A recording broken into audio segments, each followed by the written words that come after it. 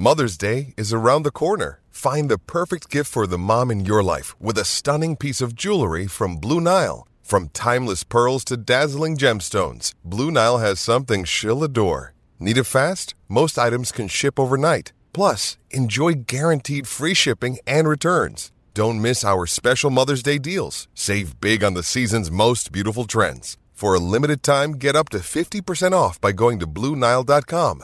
That's BlueNile.com. Another day is here, and you're ready for it. What to wear? Check. Breakfast, lunch, and dinner? Check. Planning for what's next and how to save for it? That's where Bank of America can help. For your financial to-dos, Bank of America has experts ready to help get you closer to your goals. Get started at one of our local financial centers or 24/7 in our mobile banking app. Find a location near you at bankofamerica.com/talktous. What would you like the power to do? Mobile banking requires downloading the app and is only available for select devices. Message and data rates may apply. Bank of America N.A., member FDIC. Well, this is going to be fun. I think this is the first time maybe the SB Nation, the former SB Nations, us now at Fans First Sports Network have kind of done something like this. I want to welcome everybody in. We wanted to do a little bit of a roundtable. The playoffs start today when you're listening to this, watching this. Happy Stanley Cup Playoffs Day, everybody. Huzzah. Happy Stanley Cup playoffs. Let's roll. Yay! Yeah. We've got some We've got some representatives here from each division and some non-playoff teams here to give us a little bit of outsider perspective. But we're gonna have some fun with this. We want to talk about the Stanley Cup playoffs. What's going on? We're gonna kind of work our way around. We've got Dan Saracini representing the Islanders here. PD with the Columbus Blue Jackets. Hey. Wes with the Dallas Stars. The Stars. Steven with the Anaheim Ducks. Hello. Robin with the LA Kings. Howdy. And Sky, who does double coverage here with the Boston Bruins and the Seattle Kraken. I haven't slept in days. Sleep is overrated. That's right. Help me. I don't know how you sleep with a 7 o'clock puck drop and a 10 or a 10:30 puck drop. You just must be wired all the time. Caffeine helps a lot, and lots of it throughout the day. Him and Michael Irvin have a mutual friend.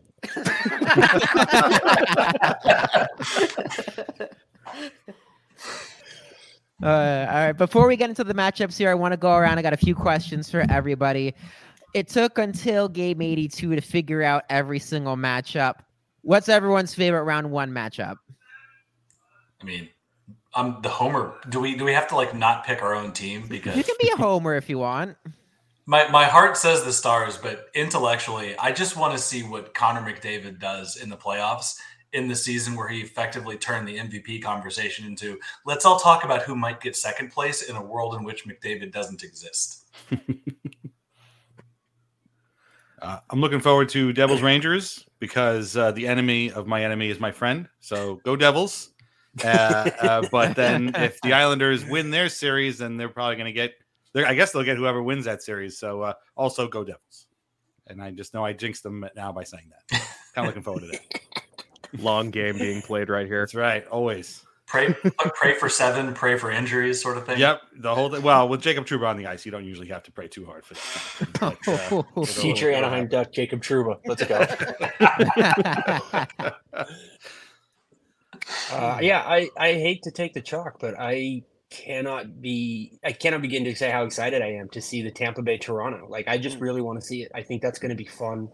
And, Toronto has everything to prove, and we're going to get so many wonderful shots every time Tampa scores. The Brendan content is going to be just having a so meltdown. good. Mm-hmm. The content is going to be so good. Are we going to see an e-bug in the playoffs is the question. Oh. If they make it to the, what do you call it? Game 7 overtime Eastern Conference playoff final. e-bug hero. I don't ask you for much. Please, just this once. David Ayers makes his triumphant return to pro hockey. My God!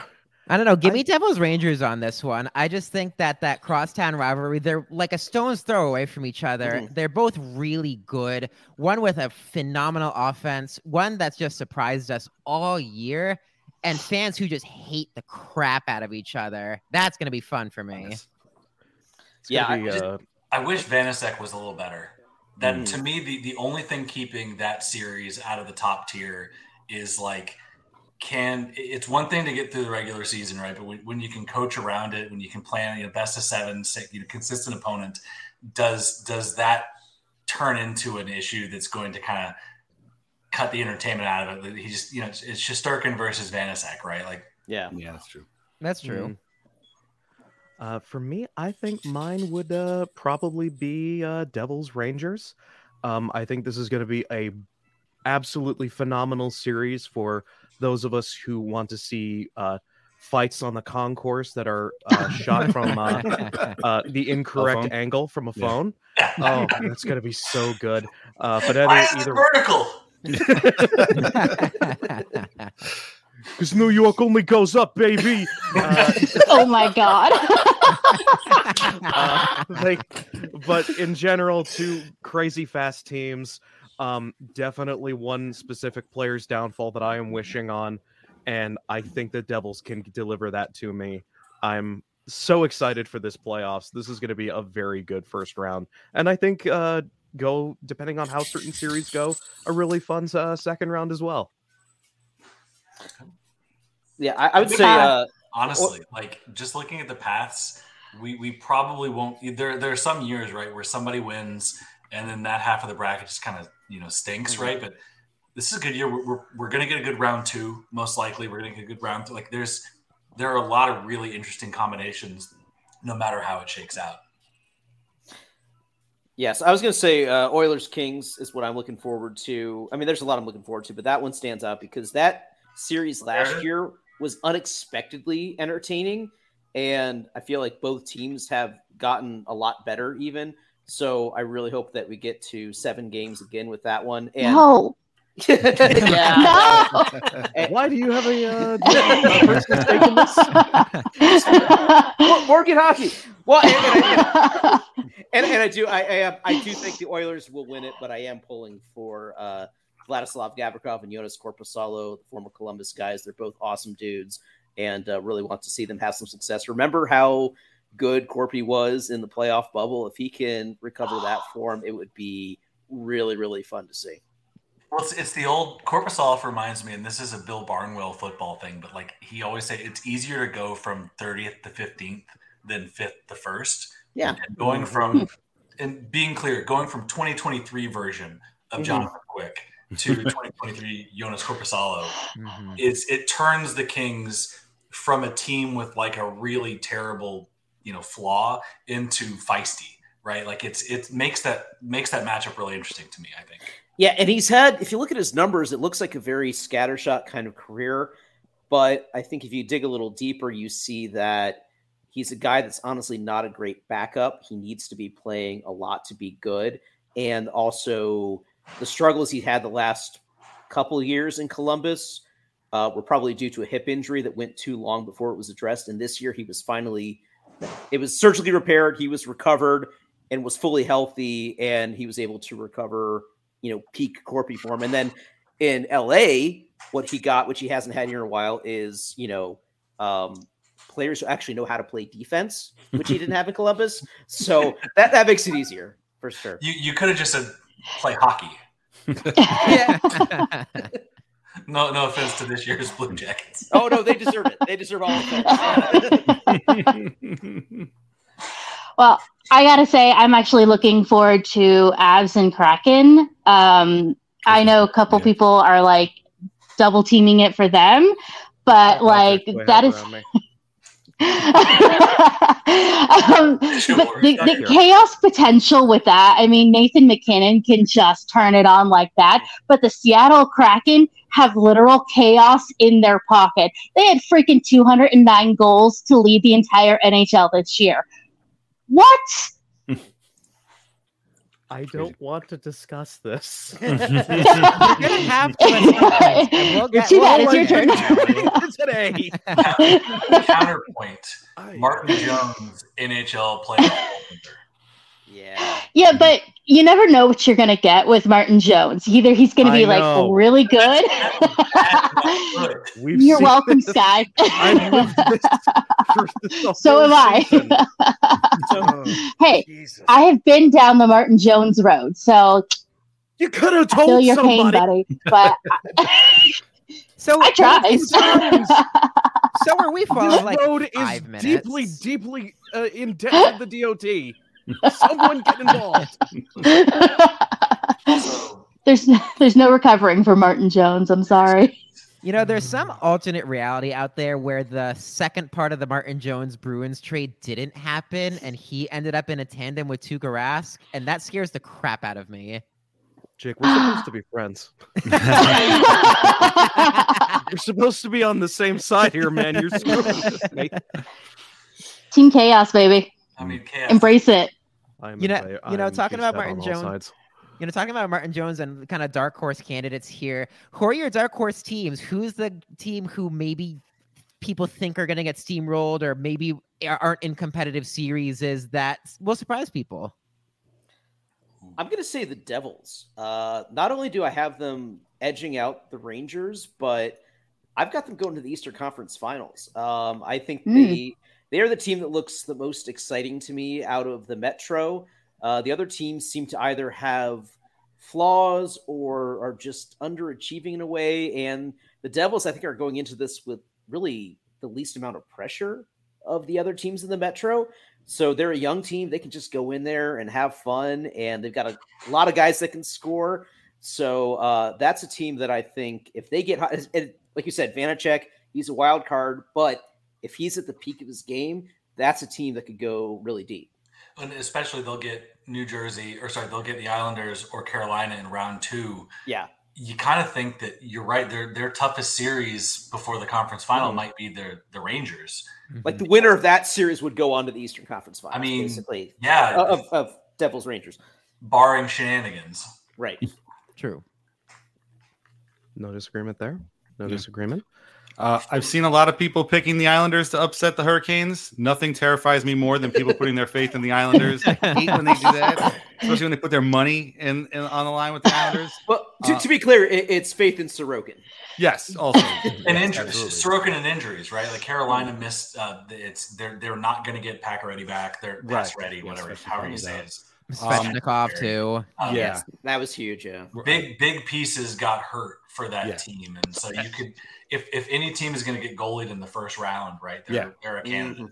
And the Islanders are getting back Matt Barzal, who's like, one of the 4 guys on the team who can actually score and create offense. That's great. So again, I don't want to do the homer pick, but it seems like I'm looking at a lot of the dark horses, and some of them I don't know. They seem like they can win. Like, is Winnipeg a dark horse? That's actually Vegas? mine. You nailed it on the head. Scar tissue. Like Winnipeg is a bad, flawed team, but give bad, flawed coach Rick Bowness 2 or 3 guys that know what they're doing offensively and an elite goaltender, and he will ruin Hellebuck too. Like, it's Rick Bowness as a coach is an abusive relationship. It's like this. I know that this is wrong, but it keeps working out. If ever there was a coach for the Winnipeg Jets right now, it's what would be the thing that would piss the most hockey fans off, right? Yeah. Hellebuck going on a heater, Scheifele scoring 1 more goal than the other stupid team that they're playing, and all of a sudden we've got the Jets knocking off, the fun Golden Knights and Connor McDavid. Like, they could ruin the entire playoffs. It's his brand, and that's the series. Yeah, that's right. Both the Islanders and the Jets are teams that I understand that the way they play can be very effective and is the kind of hockey that can pull off upsets. It's also the kind of hockey I just don't want to watch. I don't care. I don't want to see those series. I don't care about that kind of hockey. Nobody watches the Islanders. To a Stanley Cup final, and I'm glad that he is gone.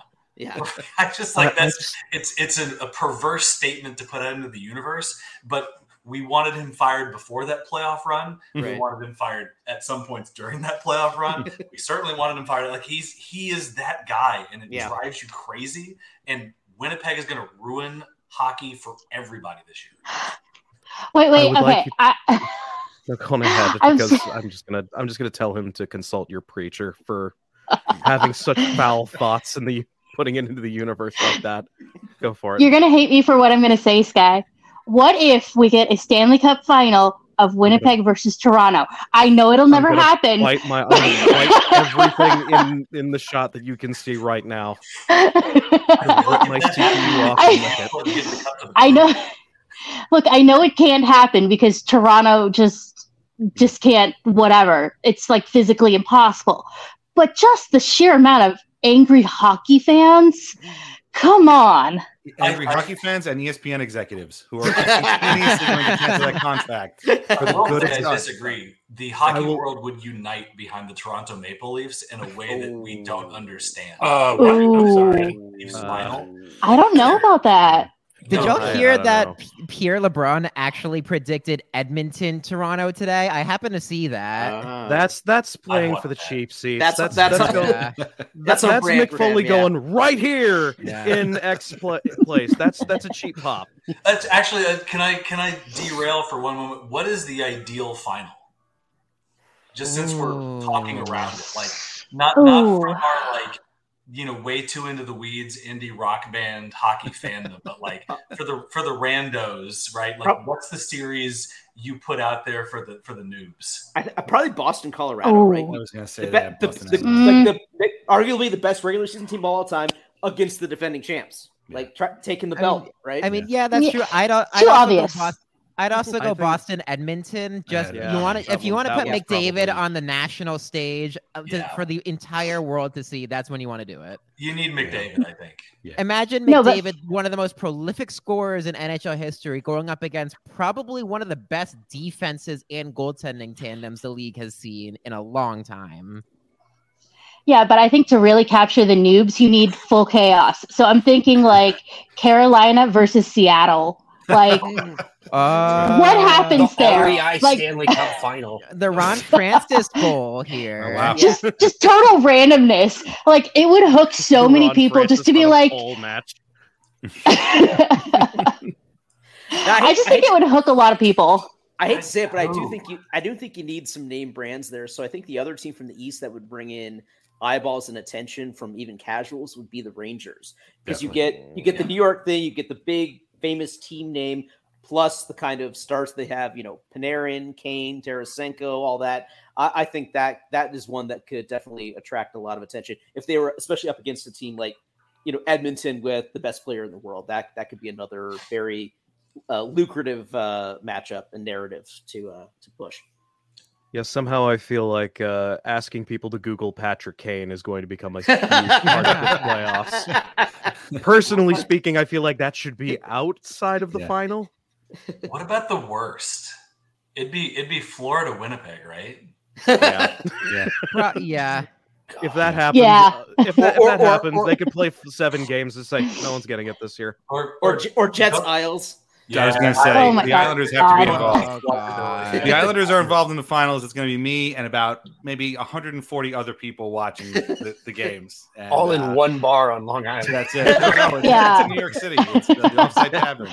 Oh, man. The Offside Tavern, I have to tell you, even as a Bruins fan, I lived in New York City for a couple of years. Offside Tavern is the place to be when you want to watch a hockey game. Just reopened a new location, so that would be it. But no, the NHL would definitely not want the Islanders. And as much as Gary Bettman grew up an Islanders fan, studying law at Nassau Coliseum, I'm sure that's what he said at the time. That's exactly what he said. I don't know. He does not want the Islanders in the Cup finals. I don't know. Give me Minnesota too, as someone who I don't really want to see in a Cup final. No offense to Fleury, but like, do you want to see Freddie Gaudreau, Oscar Sundqvist?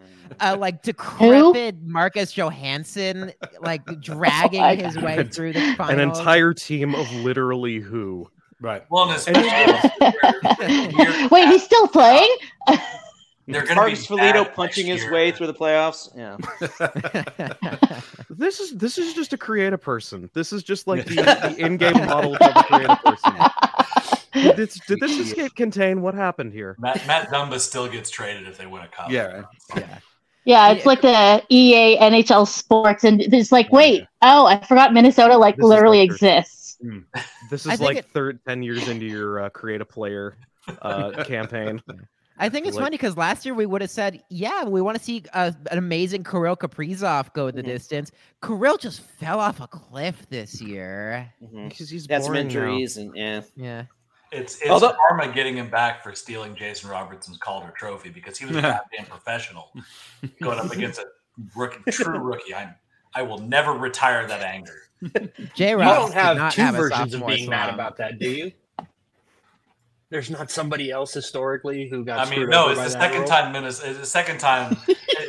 Listen, I get the arguments. If you read the rule, Kaprizov, he should have been the Calder Trophy winner because the NHL defines rookies in a stupid way, and it was the right decision based on the rule. That's just you cannot tell me that Kirill Kaprizov was a better first-year player than Jason Robertson that season. Definitely not mad. Definitely not two different layers of mad.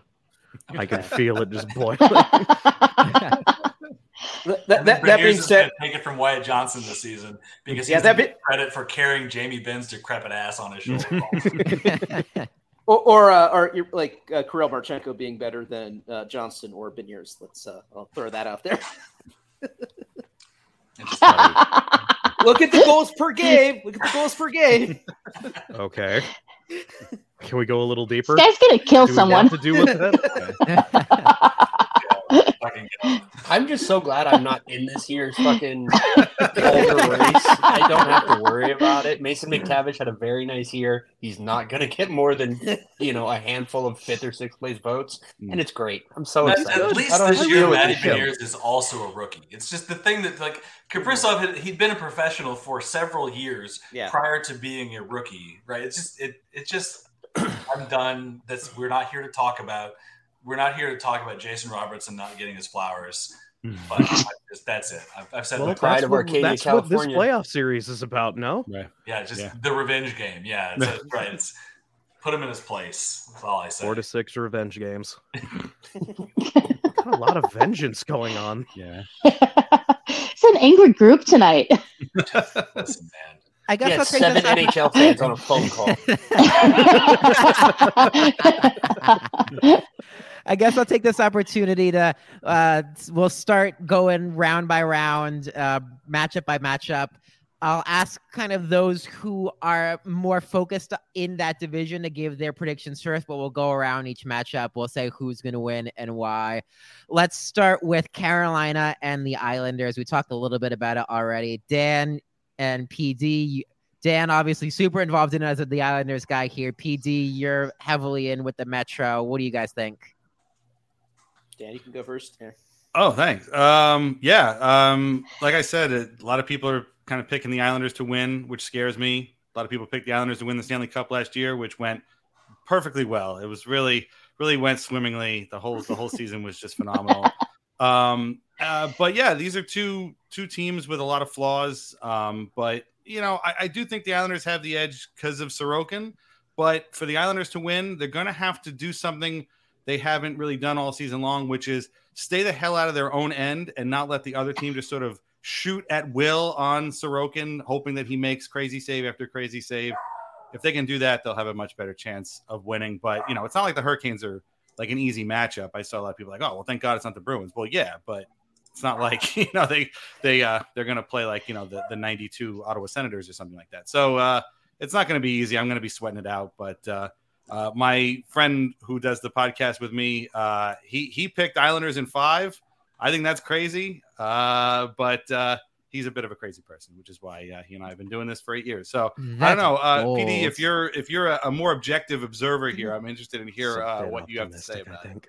Yeah. So in general, I like the Hurricanes a lot as a team. I think they're a very good team. I love Brandon Moore as coach. I think he does a phenomenal job. They're such a great possession team, and that's the way that you can win hockey games, control hockey games. But we saw a flaw in it last year in the playoffs where they just had guys that really struggled to finish. Yeah. They were controlling the possession.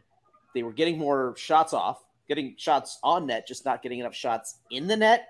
I had Zvech on my playoff fantasy team last year, and he did nothing for me, and that was really frustrating. But he was having a better year this year, so I was hopeful. But then, of course, him getting hurt, I thought the trade for Pacioretty was a great move to get another proven scorer, and he gets hurt again, and that sucks. So I have concerns. There are guys that I like on that team who I think could get hot.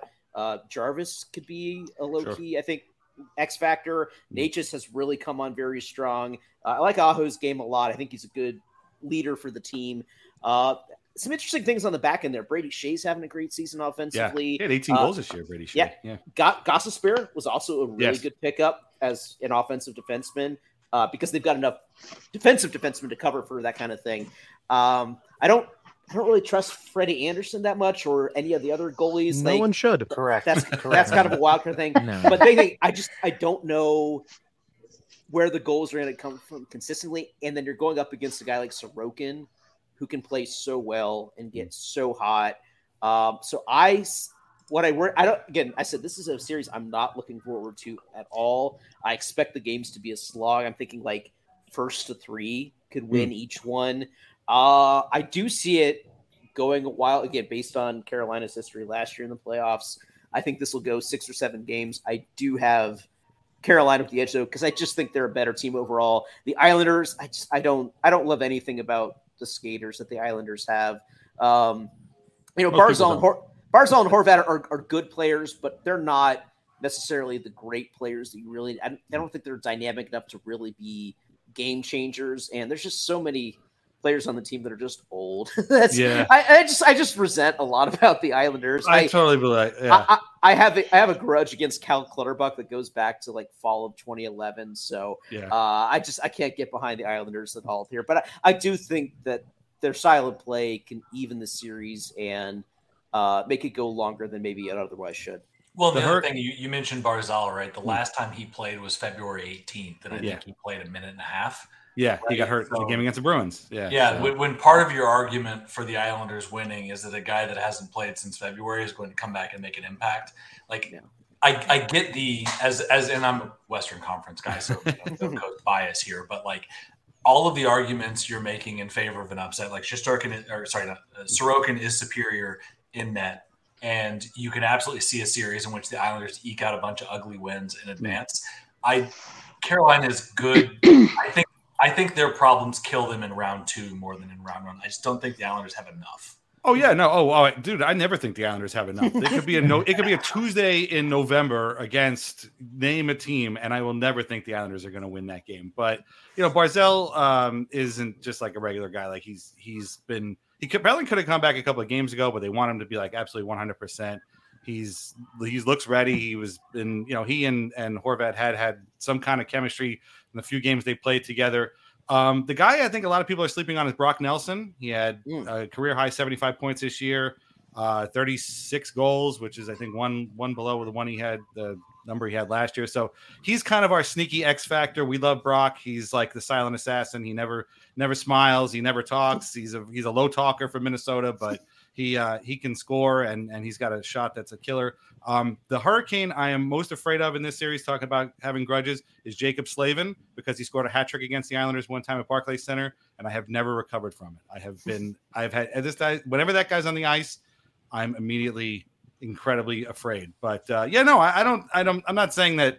I mean, there's a chance that they could up. I mean, of all the first round matchups, I think this has the highest chance for an upset. That being said, the Hurricanes are really, really. I mean, they didn't win the division by accident. Like they're really good. Right. Even their goalies. The 3 of them combined, are they as good as Sorokin? Maybe not, but they still won a combined however many games this year to win the division. So that's crazy. Oh, the other edge the Islanders have is in the coaching department. Lane Lambert has the hair.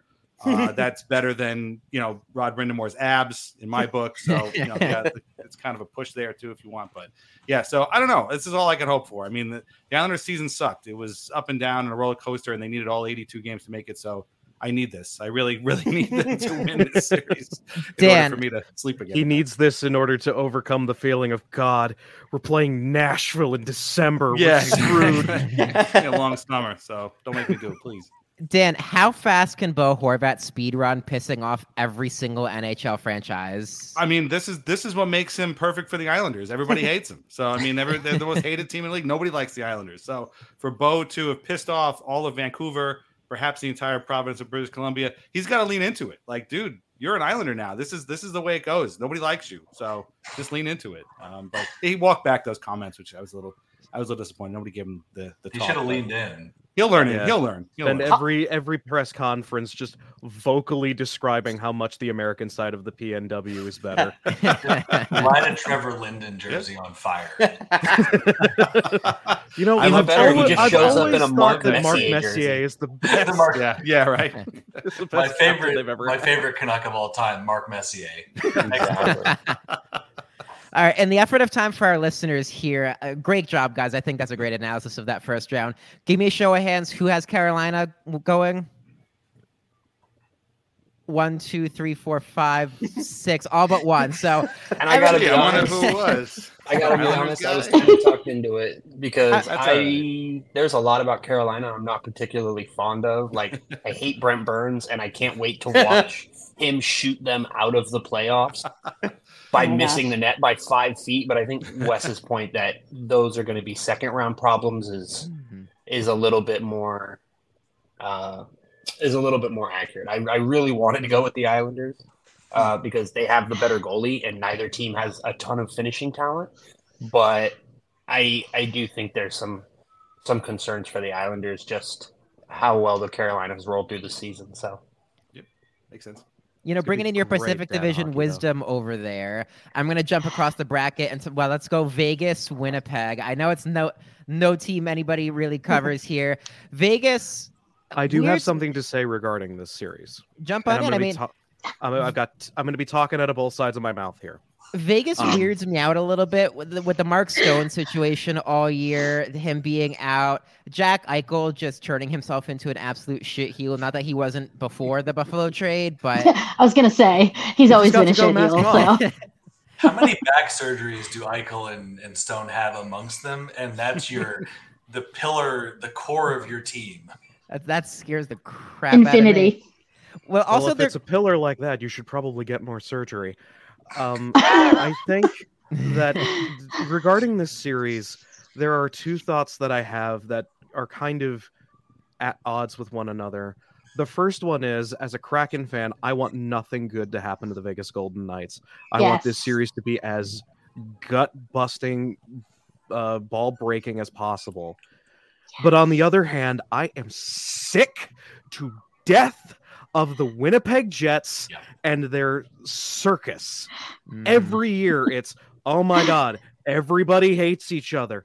Everybody's planning on leaving or doing some other thing.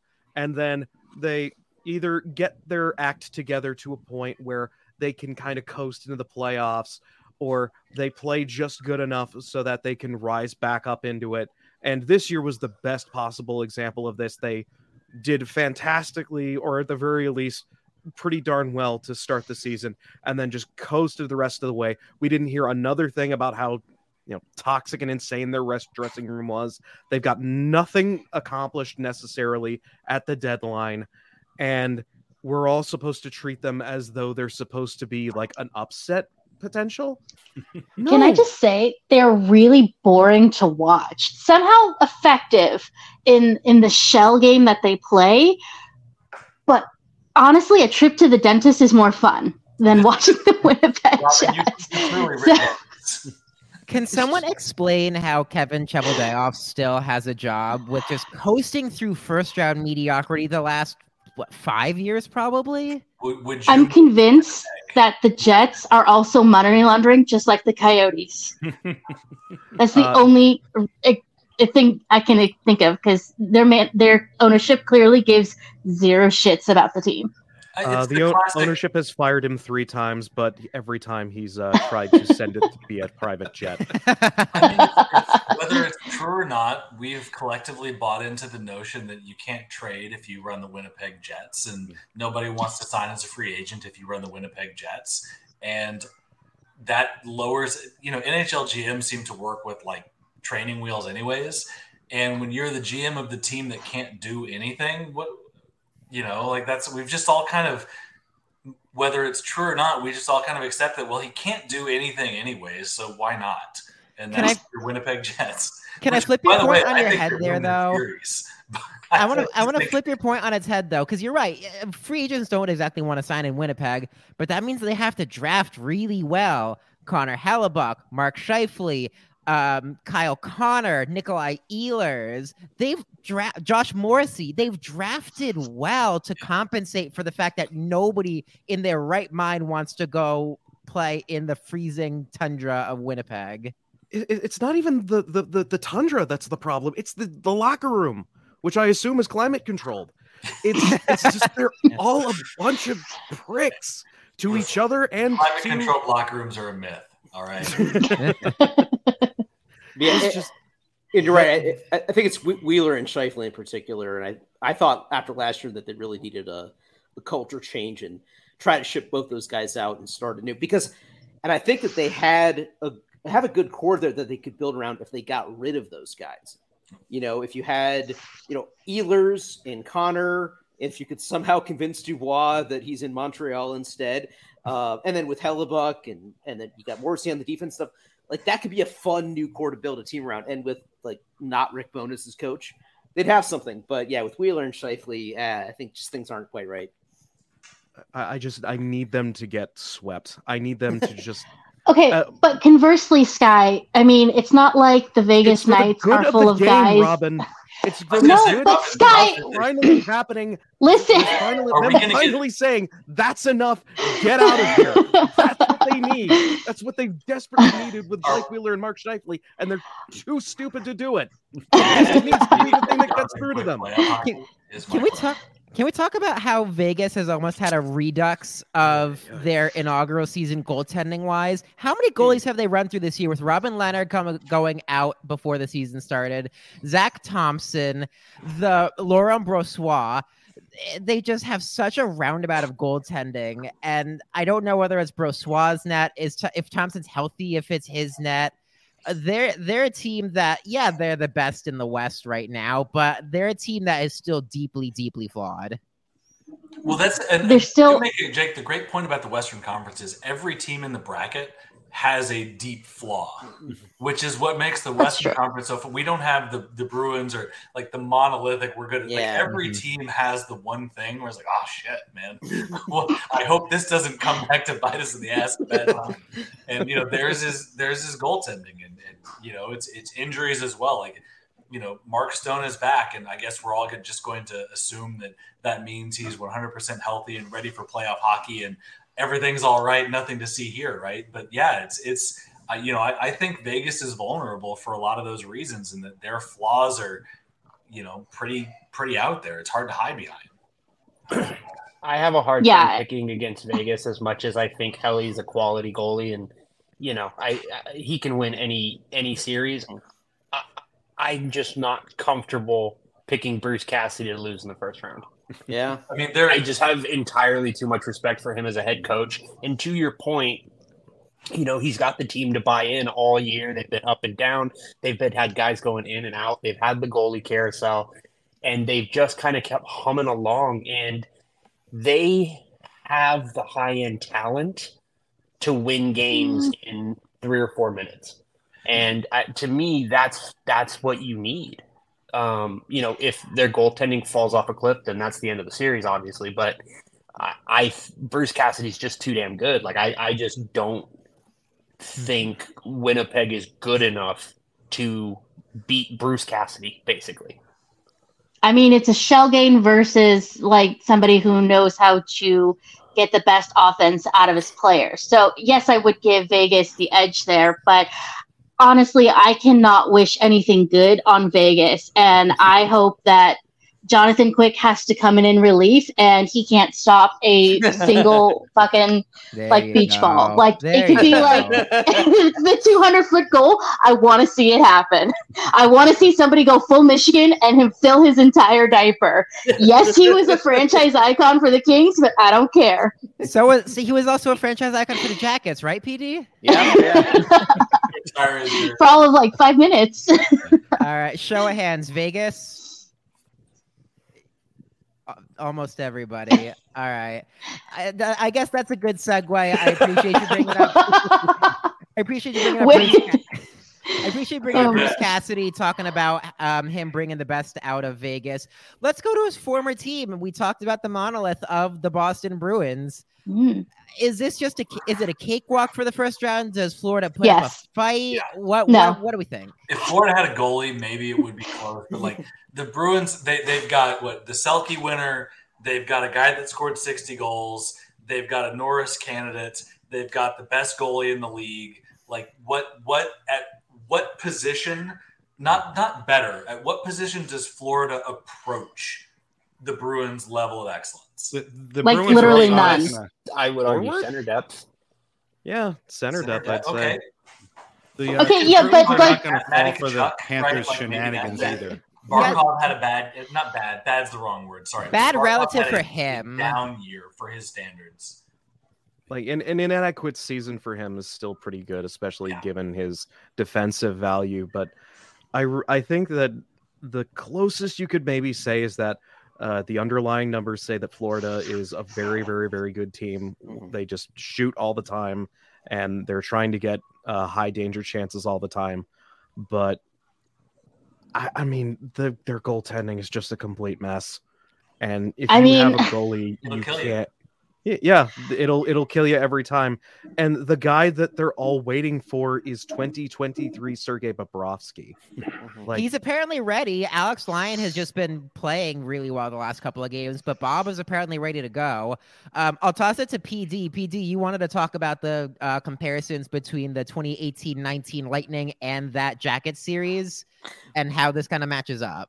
Yeah, because I'm sure that some people are going to try to put this narrative of, trying to, in terms of searching for weaknesses with Boston, they'll be like, well, the 2019 Lightning, they were record setters and they got swept in the first round. And that Lightning team, though, soft might be an overstatement, but they were a team, I think, that was not prepared to get hit in the mouth, metaphorically, and they weren't ready for adversity.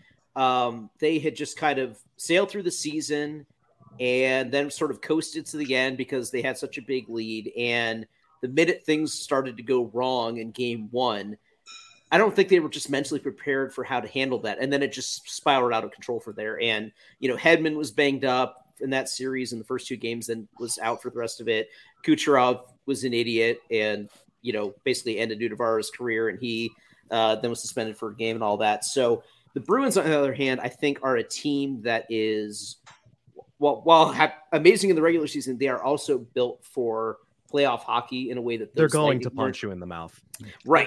Yeah. They will Marchand literally punch you in the mouth. Yeah. And that's literally. Well, he will punch you with his mouth. That's the difference. I just feel like go ahead. And that Jackets team, they played that style that was perfect to counter what the Lightning were doing. And then the second round they played Boston, and Boston could play that same style that Columbus was, but they could do it better, and they'd been doing it for longer, and so it wasn't as much of a matchup. And this Bruins teams, they're built for that playoff style of hockey, and they didn't coast like that Tampa team did. This Bruins team seemed like they so much wanted that record and wanted to go past the record. They wanted to not just clear it by a game. They want to clear it by a few games and by a few points and all of that. So I think they've got the right mindset for it, the right depth for it. And this Panthers team is, in a way, they're like that Jackets team in terms of they are a better team on paper than what their record would indicate. Because that Jackets team had so much drama with the Bob and Panarin contract situation. Then the fact that they had like Duchesne that they had acquired at the deadline, but they didn't have him until the deadline. So it was a better roster going in than what they'd had for the first 4 months of the season. And things didn't click until the very end when they got very hot to get into the playoffs. Whereas these Panthers, I don't feel like they've ever really clicked here towards them. They've done just enough to get into the postseason, but they're not like red hot coming into it like those Jackets were. They're not as well coached. I don't think very highly of Paul Maurice. But they do have the talent that I could see them making it a thing, but they don't have the goaltending. And I just don't think they've ever clicked just right this season. And Boston is just so much better than them. I think there's just not going to be enough. I think maybe I would call it a gentleman's sweep where Florida does take a game, but I don't think. Yeah, but I don't think they can take this series. So, some stats for those who don't necessarily know about this Bruins season. The Bruins were the first team in NHL history to have 5 separate 7+ game win streaks and did not lose more than twice in a row in regulation. It was a great time to talk about the team. No, it sucked. It was a shitty time, Sky. I mean, it was amazing because the only thing you had to say is, "Hey, here's a new record they broke." But they also they went about it every single game, and every time a reporter said, the record's coming up, you guys are just playing such good hockey, they handle it with such a maturity of, it's great, we're proud of it, it's not what we're playing for. And I don't know, I wasn't around to focus on the culture of that 2018-19 Lightning team, but the culture, since Zdeno Chara became captain in 2006, the culture of just plodding along, putting your head down, and doing the right thing, that, for the most part, I know some people here don't love Brad Marchand, but for the most part of what the Boston Bruins are all about, that's what I think is such a big X factor between the 18-19 Lightning and this Bruins team. And as far as the Panthers go, why did they not keep Andrew Brunette at coach? I feel like that would have made a huge difference for them this season. You don't believe given his legal history of getting canned in a drunken rampage, he was perfect for South Florida. I have no idea. But for real though, he also made their hockey the best possible version of it that he could. Yeah. And Paul Maurice is just—it's like going from a Supra to like a really old Cimarron, one that hasn't been very well kept, and it's. Oh, go ahead.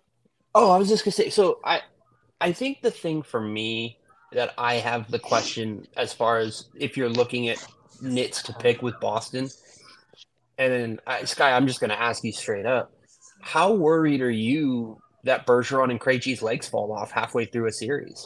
Because I don't, you can't. Bergeron is incredible. I don't I don't feel comfortable saying it's going to happen because they've been too good for too long. But I do think at this point in their careers, with all the miles, because to PD's point, this is a team that, unlike that Tampa, has a ton of experience of being an incredibly tough series. You've got also some fresh blood in the room. There's a lot going on in Boston that I think is great. And I just wonder how much of that is sustainable if Bergeron and Krejci kind of lose their feet halfway through a series. Well, if Bergeron lost a leg, he'd play through it. That's true. That's sort of the answer then. He would have to be bleeding out actively in order to pull Bergeron off the ice. But jokes aside, even if he is right, you still have Pasternak. You still have Linus Ullmark. Yeah. You still have Charlie McAvoy. This is one, and we'll talk about this because I'm gonna gloat when we get to the Star Series.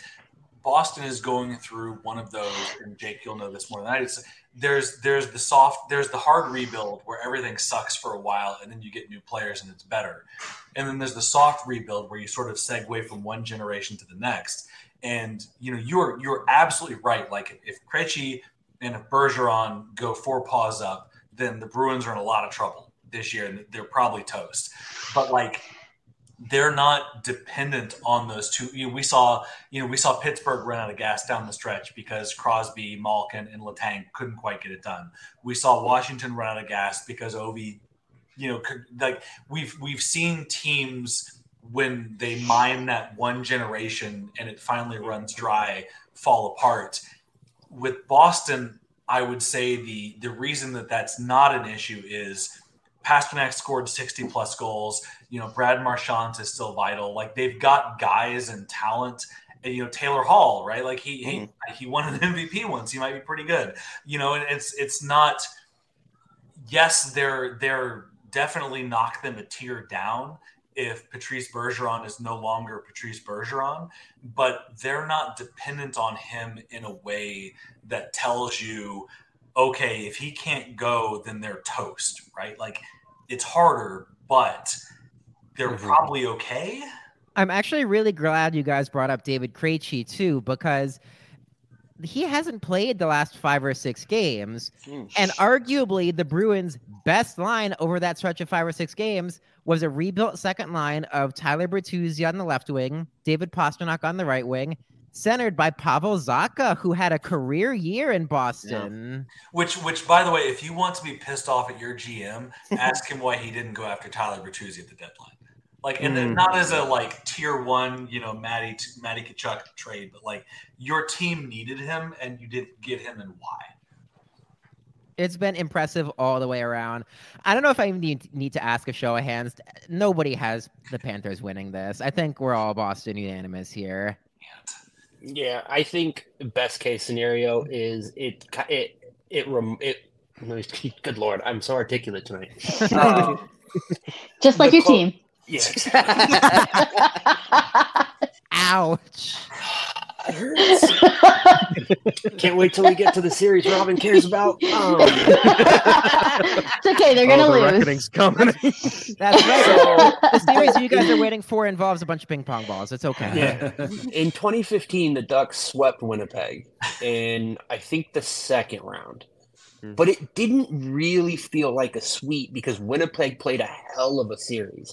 And they just got every bad break. And that was a really good Ducks team. And I think for me, that's the best case scenario if you're Florida, is that Barkov and Tkachuk and, Ekblad and some of these guys play incredibly well, and you just lose like 4 straight 2-1, 3-2 games. Like that Preds Avs series last year? Mm-hmm. Yeah. But I would say it might even be closer than that because I don't really feel like the Preds were within spitting distance.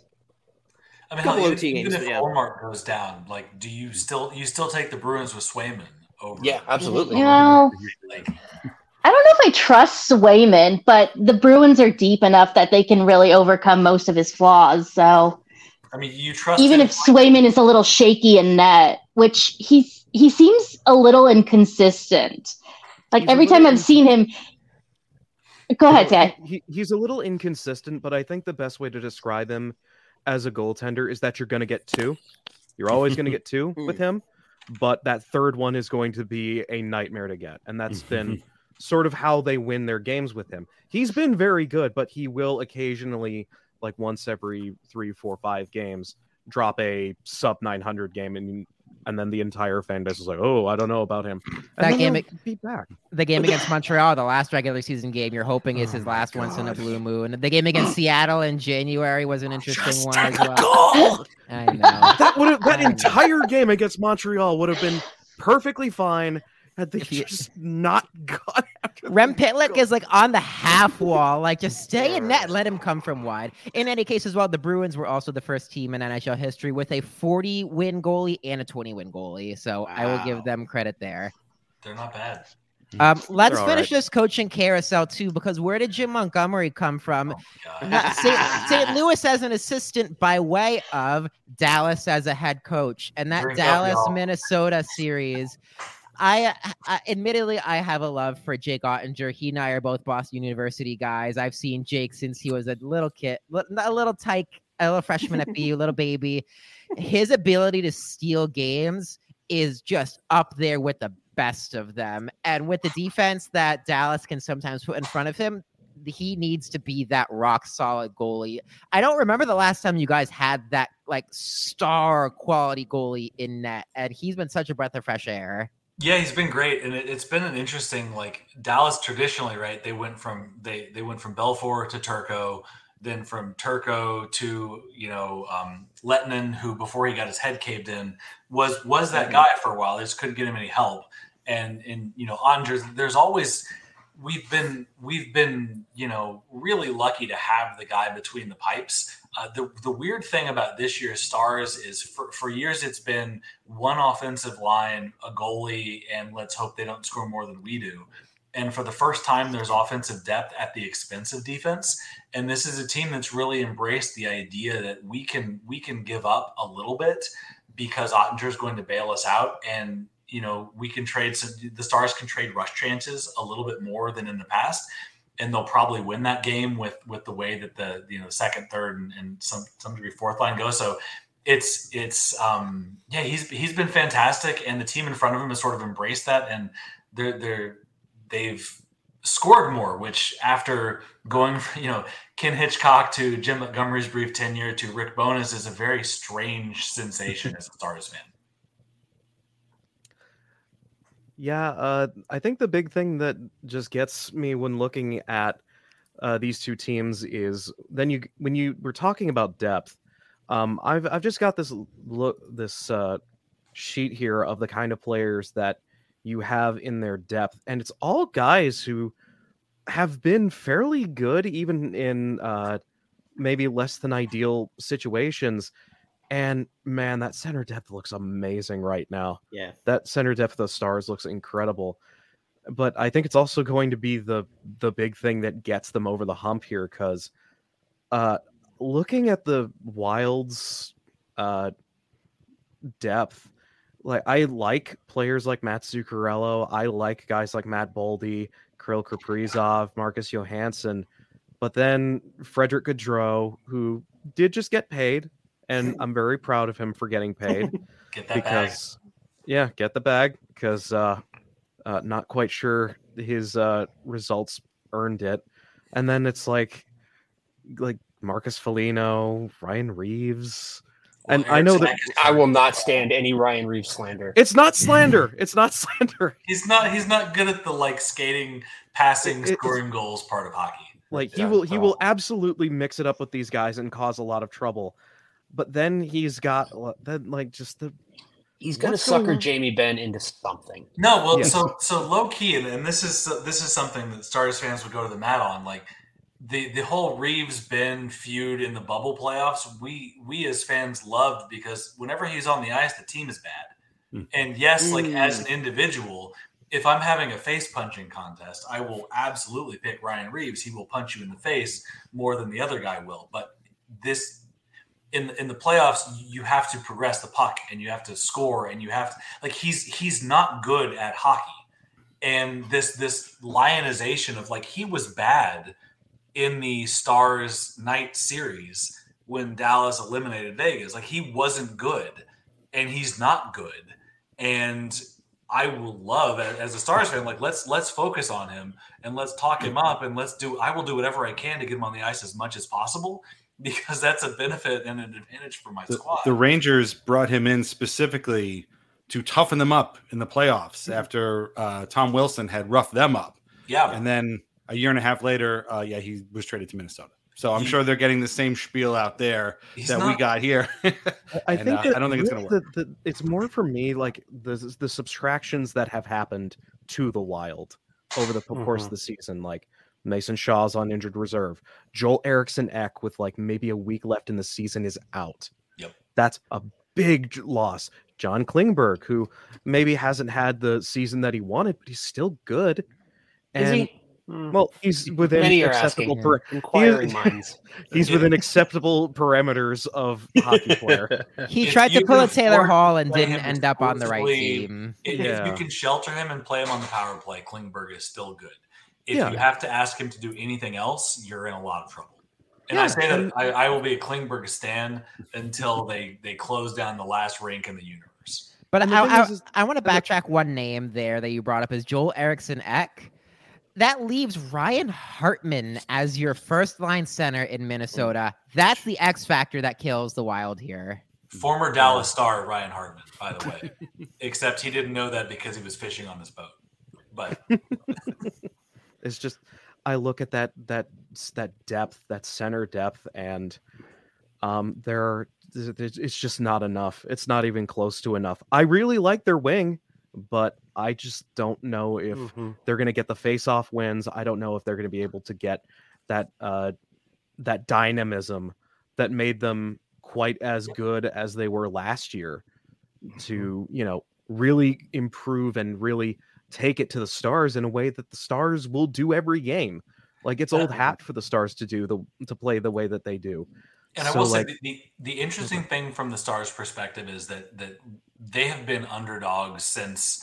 I mean, it goes back to the Bill 2002, right? Bill Guerin's version, the we look like we have track marks on our arms, getting beat by the Anaheim, Shigeru and the Ducks, right? It's been that long since Dallas was a favorite in the series, and any recent postseason success Dallas has been fighting from underneath. Right. So the thing is, this is the first Dallas should win the series. They're better across the board, they can roll 4 lines. Pete DeBoer has done a fantastic job. Everybody's playing career lows. I think if you get into like per minute scoring, Jason Robertson looks even better than he didn't average 20 minutes a night, and he had 109 points, right? Like they had, Miro Heiskanen, right, doubled his points total, set the Dallas Stars season, single season record in defenseman scoring, and didn't sacrifice a single thing defensively, right, which was his calling card coming into the season, right?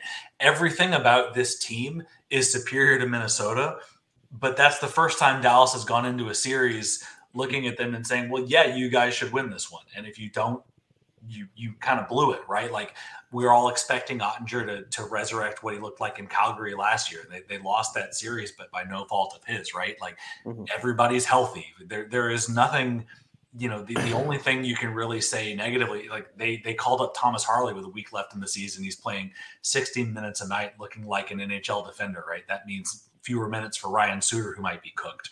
So, there's so many things in the positive ledger that you almost think that, well, okay, this is the series where somebody screws up and it all goes for a pause, right? That's the fear, because, Sky, you're right. There's no phase in the game when you look at this team and say, well, they should be able to handle business, and it might be 6 games, and it might be they might be tight games, but they won more than they lost against. I think they won 2 in regulation and 1 in overtime. A lot. They beat Minnesota. It should be a win, but that makes Stars fans nervous because it's the first time we've gone into a series thinking, well, they should have this. They're okay. Like, we're all right. You remember when Nils Lundqvist was like it was the rebirth of this guy who was just traded from the Rangers. He scored did he score on opening night or within the first 5 games of the season and then fell off a cliff? Yeah. It's the classic, like, and I could spend an hour talking about this. Ryan Suter makes a mistake and we excuse it because he's a veteran. You can predict it. Nils Lundqvist makes a mistake and he gets into the press box for a month because you got to learn the game, right? We'll see. They traded a first rounder for him, and I think he's a move for the future. And he should be playing. Look at the numbers; he deserves to be playing. But that's just not the way NHL coaching orthodoxy works. But we'll see. Is this another unanimous? Does everybody have Dallas here?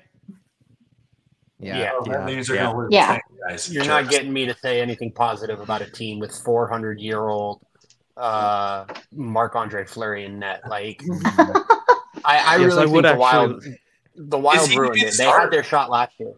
Yeah. Wild had every opportunity last year to make a real serious push. That team was incredible, and they fucking blew it. And now they're just going to be like, oh, well, we have Kirill still. And it's like, cool. I will never believe the Wild. Please, God, pull the sword out of his chest. His percentage is dying. I will never believe the Wild are good. I don't care who's on it. Is Fleury your starter? No, it's Gustafson. This feels like one of those, I'm spending $7 million on a player on the other team. Can somebody who knows economics help me with my finances? My children are dying. That player is Zach Parise. Spending less on Marc-Andre Fleury. Oh, Dan, that's a good one right there. That player is Zach Parise, and he had 21 goals for the Islanders this year. But it's dumb NHL coaching, right? If you start the career, it's Fleury. If you start the season, it's Gustafson. So it'll be really interesting to see like what the Wild do, because it should be the beast, but like they're going to start Fleury, and that's a bad decision. It's not good. Yeah. Congratulations to a multi-goal game 1. There you go.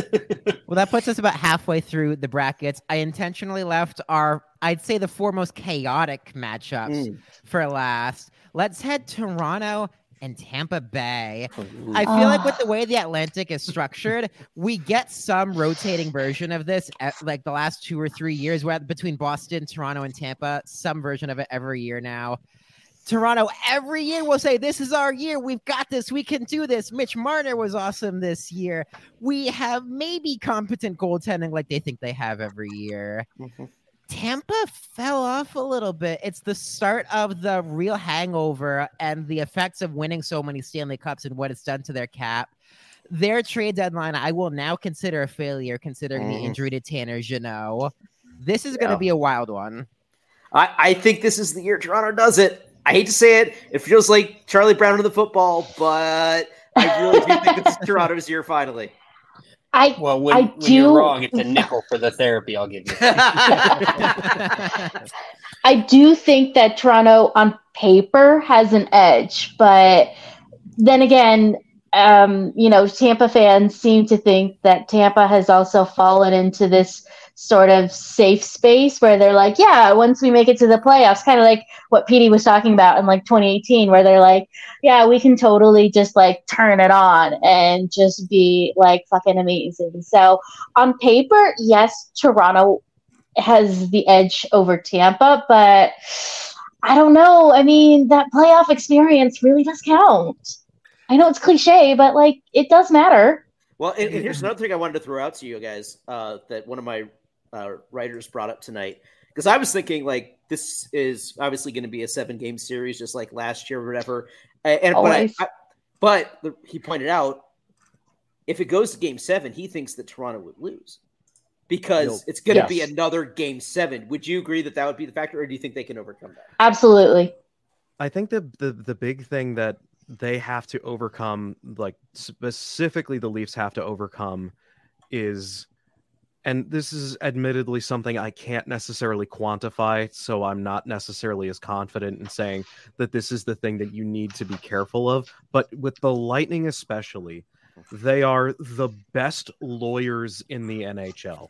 They are so good at whinging at the ref. They are so good at playing the officials for fools. They are so good at taking the inherent unfairness of playoff hockey and weaponizing it. And Toronto does not like that. As a team, Toronto really struggles with that. And they whine a lot. Well, the fans whine a lot, but like they don't do. I know, but so does the team. They don't do bunting, as especially. Much Yeah, but this time they have a Matt Murray who can just kick the moorings off the post and just let the goal go away. I mean, you could, but then who's going to be right there? It's going to be Nikita Kucherov yelling about when if or not it came off its pegs or not. They're obviously the Leafs are in the best position they have ever been in to advance to the second round. They have every advantage possible, at least on paper, and they have shown throughout the regular season they can play Tampa well. But you just got to do it. Just do it. I got a goalie in that series. It's Samsonov, probably. Yes. Yeah, that's an advantage over. It's a big question mark. I'm nitpicking. I'm sorry, but like Vasilevsky versus Toronto's goalie, that's not an advantage. Yeah, but Vasia has looked really human this year. But he even would you take? He can still steal your games. If you're Toronto and somebody offered you right now the opportunity to swap Vasilevsky for your guy, current season, current performance, you take that whistling, right? Absolutely. Yeah, probably. Yeah, probably. Because he can turn it on. I think he can turn it on for the playoffs. I would argue that he doesn't have to turn it on to win. If Vasilevsky doesn't turn it on and it's just the guy that we've seen all season, that's still probably an advantage for the Bolts. Yeah. I have the hottest of takes for this matchup. I think that Tampa does it in 6. And that Leaf fans riot with that loss on home ice and don't let Dubas and Keefe leave the building until they're fired. Well, they'd be sending them all the way to Pittsburgh. So Matthews dropped 21 points versus what he scored last season. The Toronto crease is a mess. Tampa Bay, they played a lot. All the narratives, they played a lot of games and blah. I don't see why this year they're worse than they were last year in a game after game matchup. And it's also a little bit of it's the old Tom Brady cliche, right? Like I will bet against Tampa Bay as soon as they lose, and I will bet for Toronto as soon as they win. Well, to counter that, I don't know that Tampa has to be worse than they were last year, because I think Toronto is, for the most part, better than they were last year. And also last year's series came down to so many coin flips. So the coin could just flip the other way. Yep. Even if everything else goes the same way, a few bounces here or there, it could be a Toronto series. All right, Jake, I got you beat for hot takes. Let's hear it. Give me Toronto in 5. Ooh. All right, justify it. it's one of those things where, like, at a certain point, if a team is like, I don't like, just to fucking steal the meme, if they're him, they make it happen. And I think the year that Willie Nylander has brought so much balance to their ability to be competitive and win matchups, like, lower down the thing. I loved the Ryan O'Reilly pickup. I think it was a great move. I think what he brings to that team is incredibly valuable. I think there's a real chance that, like, if they get out of that first round, that they make some serious noise and some real pushes. Obviously, the Samsonov thing is, you never know. It's weird that you don't want to go back to Matt Murray, who I think has 2 cups technically, but, like, does he? And Technically. I mean, Matt Murray's but not coming back. It's Joseph Wall if Samsonov goes down. Oh yeah, that's true. I just think Toronto is going to get there. I just think the players at the top of that lineup are entirely too good. You're pulling the broken clock is right twice a day kind of. Yeah, pretty much. Here, though. Yeah. But so here's the deal with Toronto to me. The biggest thing that they have to overcome is themselves. Within their culture over the last decade, their history of just choking away winnable series is for them.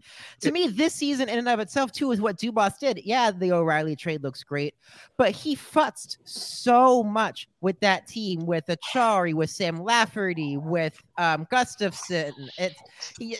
At some point, you can only do so much, and you mess up the team chemistry as a whole. They really got off on a flat foot after the trade deadline, and now they're adding in Matthew Nyes somehow from Minnesota to play on their second line. I just think it's too much. It's too much futzing. It's too much in their head. It's a part of their culture, and to me, just so endemic of what Toronto is about right now. See, my counter to that would be the guys that they brought in don't care about any of that shit. Yeah. They have none of that sitting on their shoulders. So if anything, I think you make a very valid point that you can make too many minor moves and really detract from the whole. But I think the players that they got make sense for what they're asking them to do.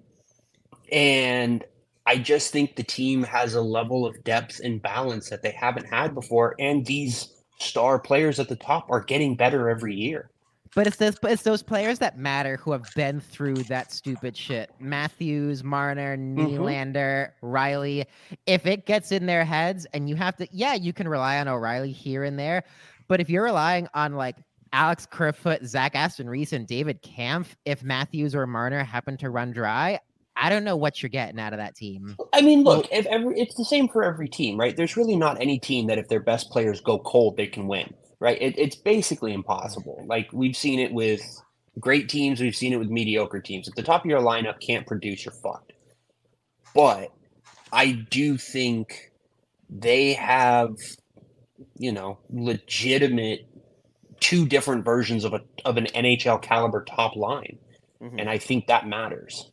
And to your point, I think the critical thing that they've done is get guys who can tough through it, who have gone through bad, rough playoff series. And one of the things that always kind of got me throughout the many, many times that the Leafs choked away a playoff series is that when it started to look bad, Austin Matthews and Mitch Marner started to get physically rattled by it. Like, you could see it on the bench that they were getting rattled by it. But guys like Ryan O'Reilly, guys like Noel Acciari, they've been here before. They know what to do in these situations. They've got I think they finally have an influence that is just enough to keep them from getting all, oh God, if I do something wrong, everything's going to fall apart. They have, I think, the best chance out of any year that they've ever done this to take on a team that has been, frankly, kind of underperforming to the point where John Cooper had to say something about it. Like, got in front of a camera and said, this isn't acceptable. Like, you are, the football is not being held up by anyone. All you have to do is just walk up to it and kick it. So just do it. They have no one to blame but themselves if they can't kick this ball. Yeah, I agree. For some of us, that will be their downfall. For some of us, that will be their saving grace. Let's get a poll here. Are we kind of split down the middle here? Tampa, raise your hand. 1, 2, 3. Toronto. 1, 2, 3. First split down the middle. I'm impressed. There hasn't been a first series that there hasn't been a very overwhelming majority towards one side or the other. I need the Lightning to win this series. I need them to. Content-wise, the Lightning must win this series. Oh, all the memes. Yes. Bring The on all only the reason memes. anybody on Tampa that you'd have it, or on Toronto going deep would be an issue for you, right, Dan? No, Nobody nobody. I hold a lifelong grudge against, and hope only the worst things happen. No, absolutely not. Well, the worst things have already happened to him. He's day to day. So congratulations, it worked. Well, Sky, you talked about teams who are adept at deep playoff runs. Let's talk about the defending Stanley Cup champion Colorado Avalanche and your Seattle Kraken. I think it's a really underrated series. I think this is going to be a ball of fun. It is going to be really fun. A lot of people really don't think that the Kraken are going to, try to actually like win, because it just all the evidence suggests that the Avalanche are deeper, the Avalanche have better defense, the Avalanche have infinitely better goaltending. But throughout this regular season, and I know the regular season is not the playoffs, it was all but one game that Seattle really took it to Colorado, and they played them really well, and Colorado got frustrated by them. And that includes having the high impact star power that the Avalanche have. So I think this is going to be closer of a series. Obviously, Colorado is still at a baseline better than most teams in the Western Conference, which you're just going to have to live with that. But Seattle got back into it through a combo of, admittedly, good shooting luck, but they got Matty Beniers going. They got a great system from Dave Haxtell, of all people. They got, they got a great smooth skating setup. They got found money in Eli Tolvanen from the Predators. They got their defense to be part of the offense with Vince Dunn really putting up, and they managed to get a half decent couple of games every here or there from Philip Grubauer and Martin Jones, which does help. I don't know if that's going to be true in the playoffs, because the pace of play shoots up so fast, and any one mistake could cause the whole thing to spiral out of control. But this is going to be a really interesting series, in my opinion. This is Seattle's sacrificial lamb. So, they're young. They're as a franchise clearly playoff inexperienced. It's their first franchise playoffs in history, but this will be good for them, regardless of how many games it goes. I think it does nothing but good things for the Kraken. How healthy are the Avs? That's what I want to know. The Gabe Landeskog news really hurts them. Josh Manson out. Cale Makar still day-to-day. Cogliano day-to-day. That definitely hurts them. I think low-key Seattle has a good chance then. I'd say Landeskog doesn't hurt them at all because he didn't play this season. Right. That's true. They did what they did without him contributing. That's true. And I don't know if I agree with that, because look at what Nathan McKinnon did that last game of the regular season. Make or break, need to win their division and take on the Kraken. Otherwise, it's Dallas's division. McKinnon just put the team on his back, and that's the difference right now between a team like Colorado and a team like Seattle.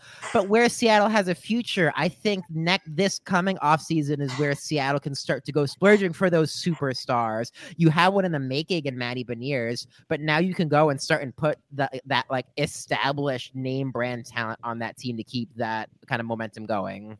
Well, they did have it in Burakovsky. It's McKinnon, but Rantanen had 50 goals. Rantanen is unbelievable. After how cold he went last year. Yeah, like the big thing that is going to, I think, put the Avalanche over the top is their high impact star power. Like, as you said, Gabe Landeskog hasn't really been in this season much at all, and they still ended up winning the division.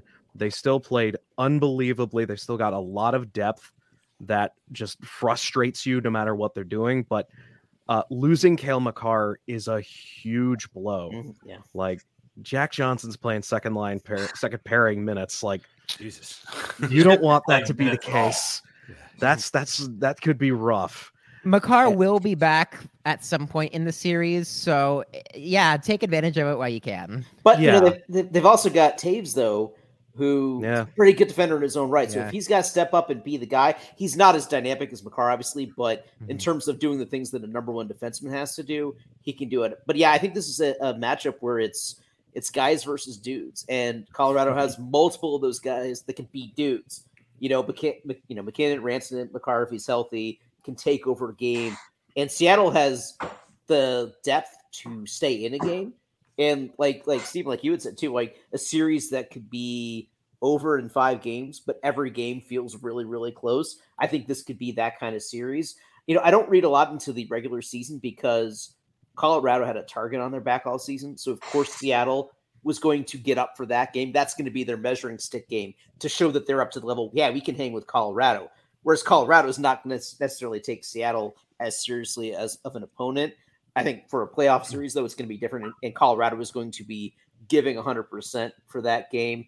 But really, I just don't know when it comes down to it, who is going to be that guy to step up for Seattle and get the goals when they need to take the game over when they need to. Although anyone who has followed me online long enough knows who I think the X factor is going to be for the Kraken. Daniel Sprong. He could be. He was really good this year. But there's a guy, Oliver Bjorkstrand, who I believe I have read is has the most playoff goals in Blue Jackets history, which admittedly is a very low bar. But it's not even that much. But oh my god, I think it's like 5 or 6. Is 1 for 1. But he has the lead in game winners. He has like 3 postseason game winners in his history. So he's a guy who has maybe been a little sleepy, a little unlucky maybe with his shooting, but that's a guy who can take it over in the postseason. But I don't think it's enough against a team like Colorado. I do want to turn it back around. Let's hear it. Here we go. Underestimating the Kraken will be the Avalanche's downfall. Oh, how many games? I think if Seattle can push Colorado beyond, if Game 6 goes to OT, I think Game 7 will be a coin flip. And I really do think that if Seattle brings their everything, it's a slim chance, but there is a chance that I feel like if Colorado underestimates Seattle and Seattle brings everything in that last game, that Seattle could probably just win some random error, basically like what they've done in the last 2 seasons. Like second-year expansion team beats defending Stanley Cup champions in the playoffs. That's a total NHL thing to happen. No, I'm serious. No, you're not wrong. You're not wrong at all. I have a counter hot take. Oh, yes. Okay. This is the least competitive series in the entire playoffs. Okay. Are you going to sweep here? Could be a sweep. But you're going up mean, against Bruins and Florida, and you think this will be less competitive? Florida would beat the Seattle Kraken handily. Wow. Ooh, I don't know. I don't know if I agree with that. I don't on. agree with that. They're bad on the power play. They're bad on the penalty kill. They're bad between the pipes. They do not have elite offense. Didn't they have a great power play this year? They had a great power play to start, and then the it just Kraken, sort of they're fell off. 19.8% heading into the postseason. After the new year, it just kind of fell apart, which I admit that is going to be a huge issue coming into this, is that, they get a bunch of penalties. They just don't score on them. They're 77% on the penalty kill. They're 19% on the power play. They've got Martin Jones and Philip Grubauer in net. They have there's nothing there. They were a great they had a great regular season when you can't game plan as much against a specific matchup. They had, scoring by committee. They had inflated, shooting percentage stats. Like this is the team that's going to fold like a stack of cards once a good opponent has the opportunity to game plan against them. the McCarr injury scares me if I'm an Avs fan, because if he can't go, does that gut the so just for example, like Colorado is I think 24.5% on the power play. Seattle's sub 20, right? Like if McCarr kills the special teams, then this might be a series, but there's nothing there. I want to turn that around a little bit, because we talked a little bit about it, that Colorado can just turn guys into like those dudes who you need to be. And one of those power play specialists who they brought in from Pittsburgh last year, I will give myself another little Boston University pat on the back here, is Evan Rodriguez, a guy who was a scrub in Buffalo, a guy who was basically all but done, really turned his career around and has continued to do so with Colorado. Evan Rodriguez, the new Ryan O'Reilly. He's not just a Mark Donk. So Yeah. I think that Colorado is that deep, and they turn guys into dudes that the McCarr injury won't matter. I will say though, games 3 and 4 I think are going to be must-see TV, because I think that building in Seattle is going to be rocking for their first playoff games. That is always so fun to watch when a fan base gets their first taste of live playoff hockey. That is going to be a sweet environment for sure. Oh yeah, Climate Pledge is a wonderful place, so I expect that to be a very loud building as well. I mean, I get a little bit of that 18 Blue Jackets vibe from the Kraken. They are going to scrap the hell out of the Avs. They're going to give them all they can. Yeah, see, that Jackets team had guys like Artemi Panarin and Matt Duchene, though, and Zach. That team had like goaltending. Exactly right. Though. We had those guys were dudes, not yet. Hey, Martin Jones is a person, technically. Not even a guy, just a person. He's an NPC. I might be pushing it, Sky. There's just no the West was flawed this season, but the Pacific Division, right? Vancouver was a train wreck for a lot of the season. Oh boy. Calgary never really put it together. Daryl Sutter. I'm just let me do a quick raise of the hands here. People say Avalanche. Yeah. I'm going to do something a little different. You just brought up the Western Conference and the Pacific Division. Let's keep it there. Let's talk about Oilers Kings. Another bit of a chaos matchup. This arguably was one of the funnest first rounds last year. Yeah. I think it's going to bring that same type of excitement this year. Yes. Well, it's a lot of it has an asterisk. It all says we will see. It depends on so many factors. So, like, for the first time in years, the Kings are actually a fairly deep team, and I think they were like third or fourth overall in terms of like goals scored, just like the amount of goals scored, and about 23% of their actual goals this year came on the power play. So something that Kings fans haven't seen in a long time is a well-operating power play. The problem is now also, not only is that the Oilers have a best-in-class, like 35% power play from this year, but Kevin Fiala for the Kings is hurt. And Fiala was really what brought and kind of solidified their depth. So if there's no Fiala, this series probably may not be as close as it's going to be on paper, because he has been so instrumental into making this team actually fun again. I'll counter that a little bit. Edmonton's penalty kill is under league average. It's bang on Kings. It's bang on 77%. But if you're talking about a team that scores so many of its goals on the power play, good to go up against an average penalty kill rather than, say, Dallas, who's got an 83.5% penalty kill rate. Yeah, they do. Yeah, it's funny because when I was Seattle, by the way. Well, I think the critical thing that we have to be careful of is that anytime that we are talking about the Oilers, we have to inevitably come to the fact that there is no answer necessarily for what their top line has, and that they have brought a nuclear warhead to the arena, and they can take as many prisoners as they want. Yes, there's eventually the Kings have to overcome that, and I think that's critical to actively stymieing the Oilers. Gosh forbid they actually find a way to do that. And you, of course, are referencing 100-point scorer Ryan Nugent-Hopkins when you. Of course, I am. Our Ryan Nugent-Hopkins is going to lead them all the way to the Stanley Cup final. Of course, I'm talking about Connor McDavid. Former first-round pick. Yeah, and look at that. Finally come good. Don't sleep on Leon Draisaitl either, guys. Yeah, No, do it. 32 fucking power play goals. Like, fuck him. Leon Draisaitl is ridiculous. 32 power play goals. He scored more than all of the Kings except for like one person, and that was Adrian Kempe.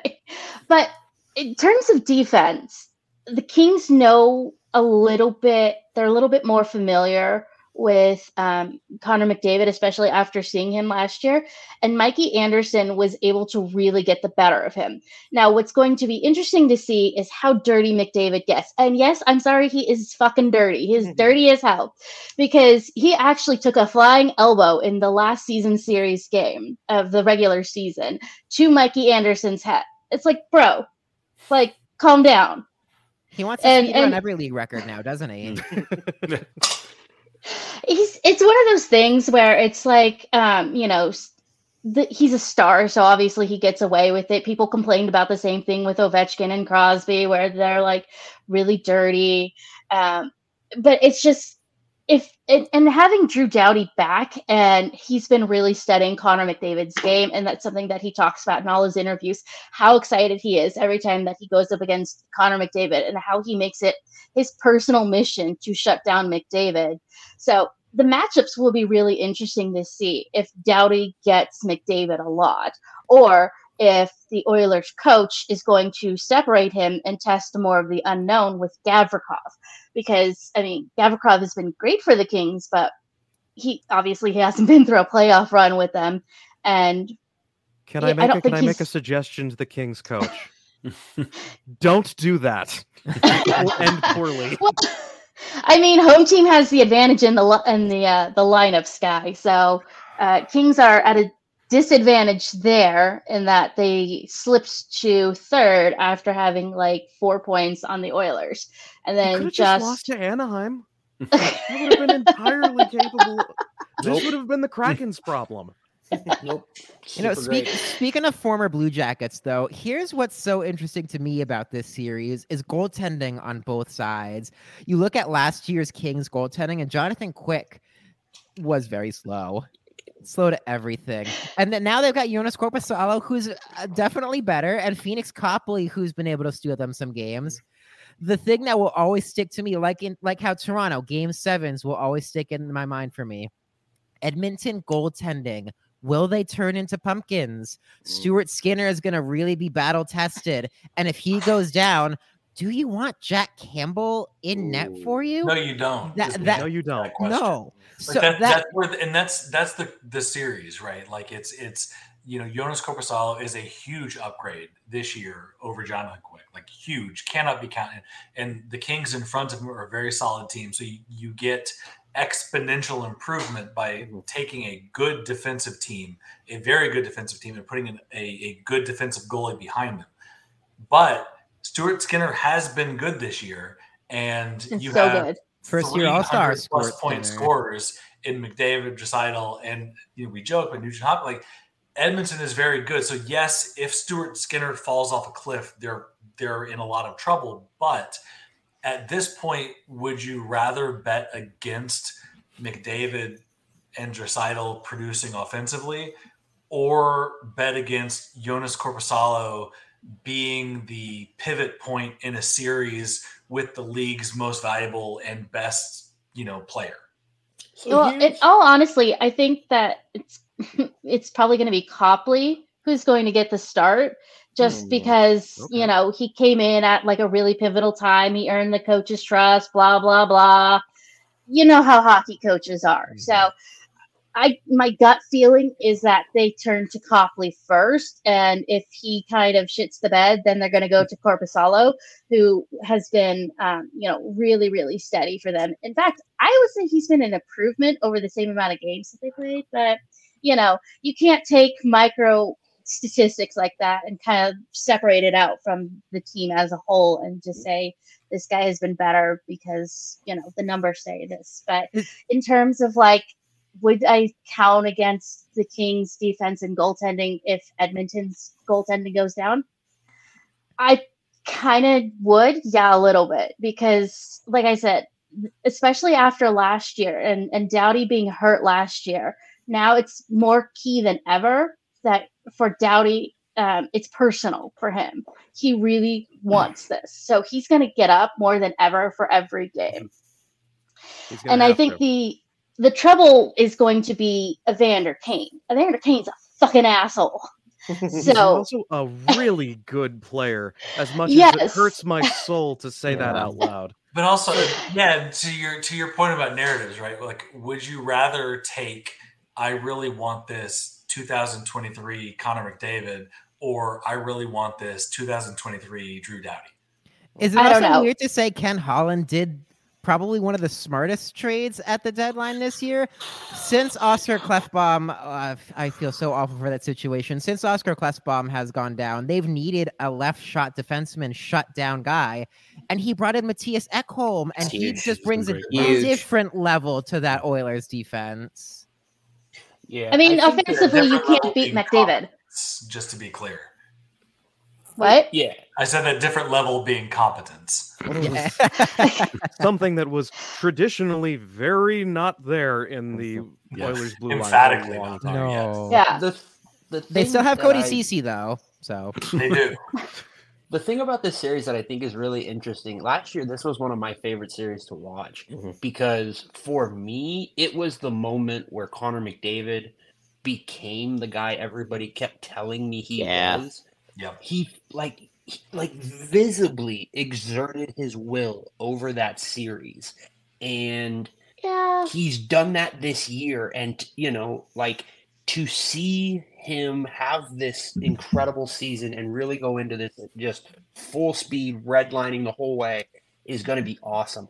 That being said, I don't know that you're going to find too many teams that have a better shot at trying to contain McDavid than, the Kings, because one, I think Todd McClellan's a very good coach. Yes. And two, Philip Deneau and Anze Kopitar are good hockey players, and they're smart, really hockey damn players. good. Very good defense. They're not going to be able to stop McDavid from being McDavid because nobody can do that, but they are going to be able to win a shift here and there and try to keep the margins pretty slim. And, if guys like Adrian Kempe can kind of pop like he has been, they've got a shot. That defense is good. I don't think the Kings win this series, but it would not be surprising to me to see Connor McDavid put up 20 points and them lose in 7 games. I mean, don't forget that last year they pushed them to 7 games overtime. So I think it's closer than a lot of people really do think. I still give the edge to Edmonton because, I mean, Nugent Hopkins and fucking Zach Hyman, who was shit on every other team, he skates on McDavid's wing and turns into a goddamn superstar. So you can't overlook their role players in Edmonton. And I have to give credit that, Holland has done a decent job building this roster. The Kings are sneaky deep, though, too. Victor Arvidsson, Arthur Kaliev, Alex Iafallo. So I wouldn't necessarily discredit the Kings' depth in this, but let's go show of hands. Edmonton. And the last thing I'll say is at the start of the podcast, if there was ever going to be a series that was like a 4 or 5 game series, but every single game was 1 goal, this could be that series where you're looking at the overall, like, oh yeah, Edmonton won it in 5. It couldn't have been that close.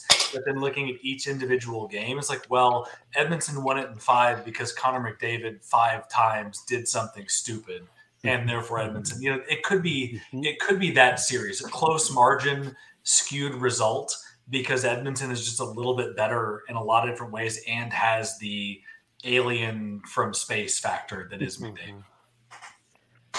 We got one more series left. And to me, it's the funnest series. I'm sorry. To have two fan bases who genuinely hate each other as much as New Jersey and the Rangers do. So many gold chains. So many gold chains.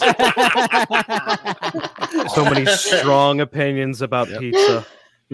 Lots of hand gestures. Yeah. Oh my! This is the series right here. This is the series of that.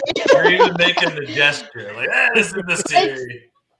If you want chaos, this is going to be chaos personified because at every single level from puck drop, I could not predict anything that will happen because I'm pretty sure the exact opposite is going to happen with this series. I can definitely predict one thing that's going to happen, and that is that if I were a Devils fan, and for this series I am, just to make that clear, the biggest thing that worries me is that they are not going to get the benefit of a single call in any way, shape, or form. The Rangers are going to get every single call.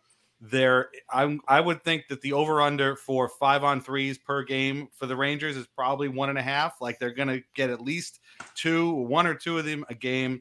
And that's just the way it's going to be, and they're going to have to fight through it. They can definitely win the series for sure, but man, they're going to be up against the Rangers, the entire city of New York, the National Hockey League, and everybody going for it. That is me and my blue and orange Islanders tinfoil hat. But I'm just thinking that, I'm gonna steal your job for a second. I would really like to know from everybody who you think the best player in that series is.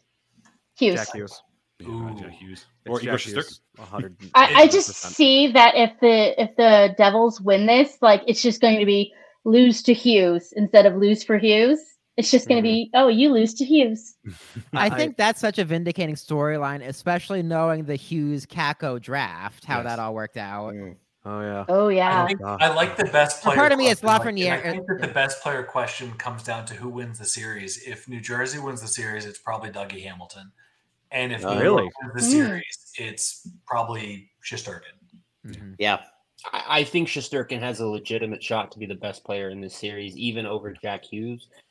And part of that is positional, but part of that is I'm not completely comfortable assuming Igor Shesterkin isn't still that dude. That's a bad man in net right there. He's been a guy that's done that, right? He's a lemon. A young Devils team, they haven't quite been there. Andre Palat is going to be a big help in that type. They've got guys with a little bit of experience, but if they go 2 games and only put up 1 or 2 goals total, they're going to get grip in their sticks. They're going to start to get uncomfortable, and they are not going to want to get into the dirty areas where guys like Jacob Trouba are going to decapitate you. I just don't know that that's... What if they go 2 games and New Jersey isn't getting that save from Vanacek?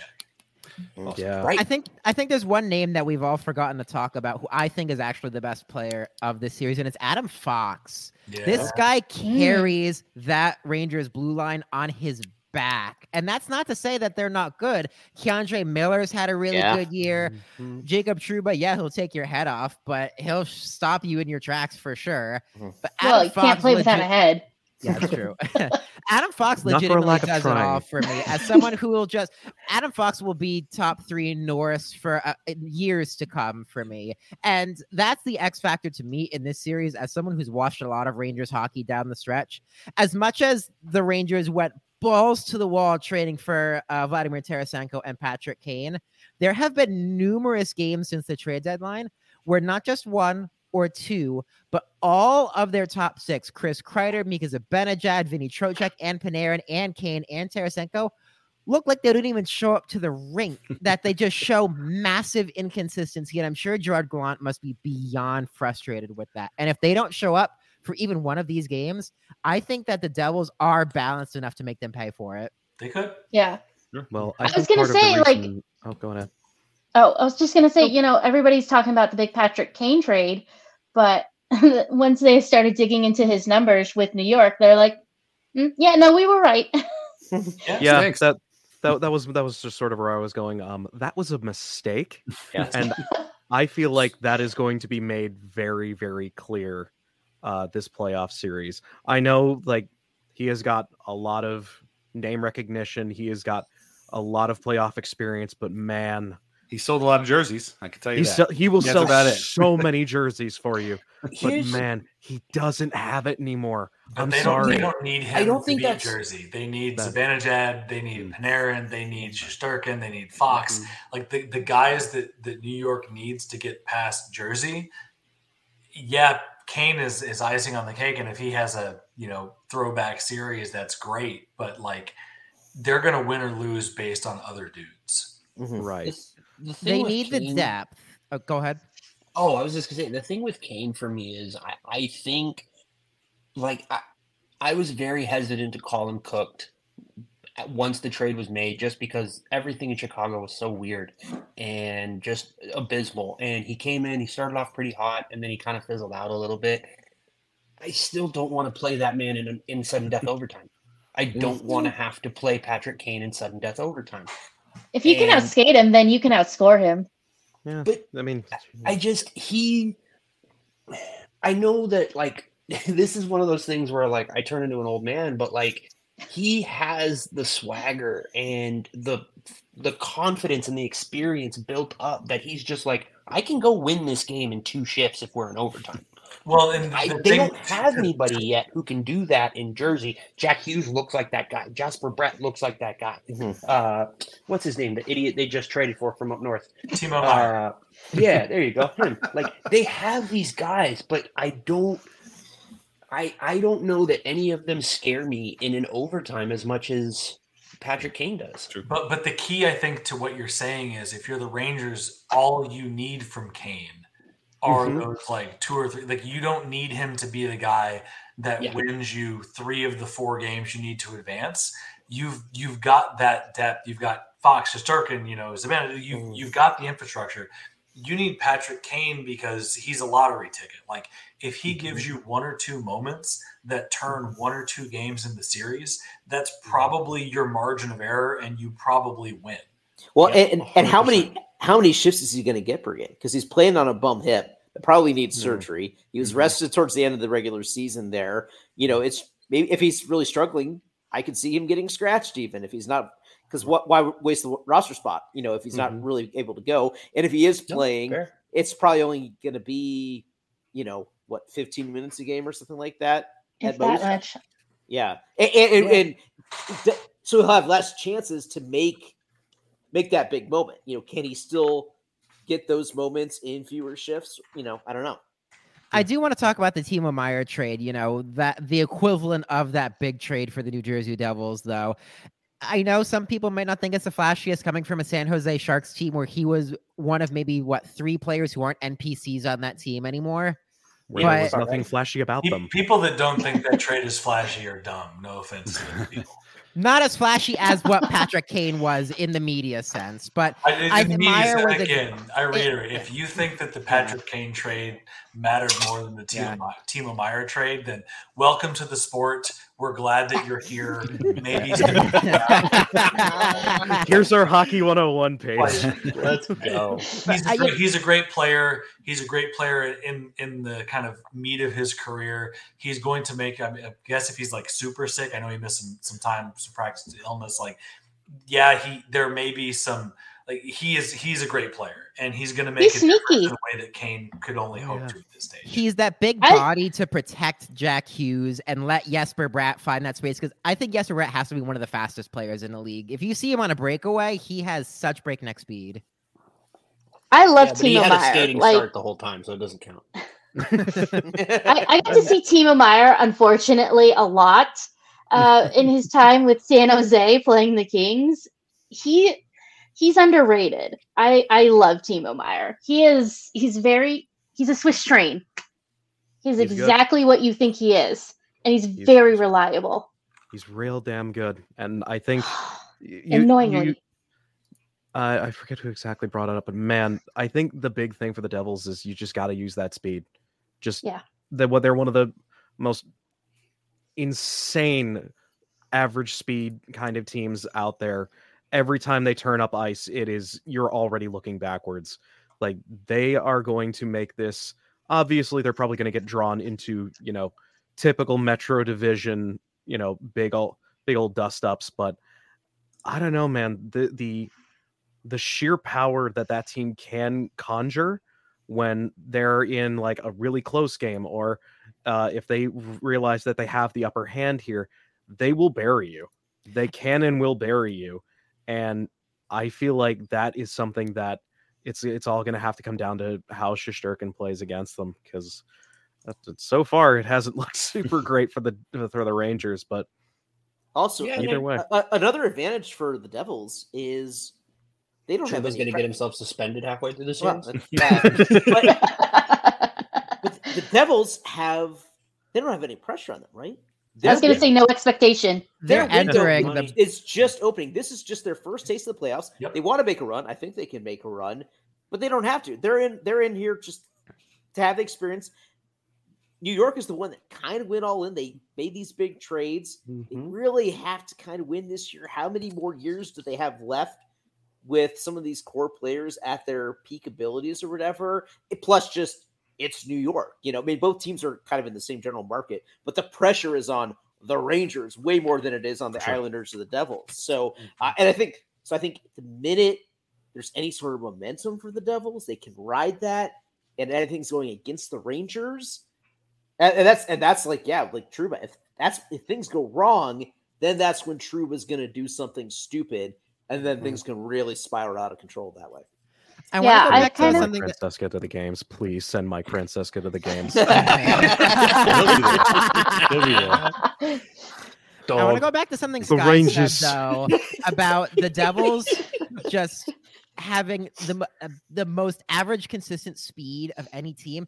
It comes from names who aren't exactly the flashiest too. I'll give a lot of credit to Dawson Mercer breaking out this year. Yeah, that's a fake name. Yegor Sharangovich. Tell me that is 100% a fake on name. NHL 23. Miles Wood, a fourth liner, will come. He's also huge. Yeah. And they just added a shifty defenseman in Jack Hughes' brother, Luke.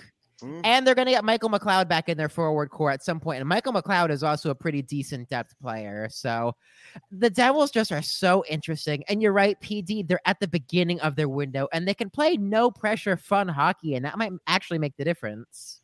Yeah, and like in the Metro here, we're thinking like, finally, like Pittsburgh's falling off and Washington's falling off. Like, oh crap, here's the Devils. Like, this is the new hegemon in the division. Surprise, we're back. Such a parody of hockey every year. All right, show of hands. I feel like we're gonna split this one. Devils. I need the Devils to win this.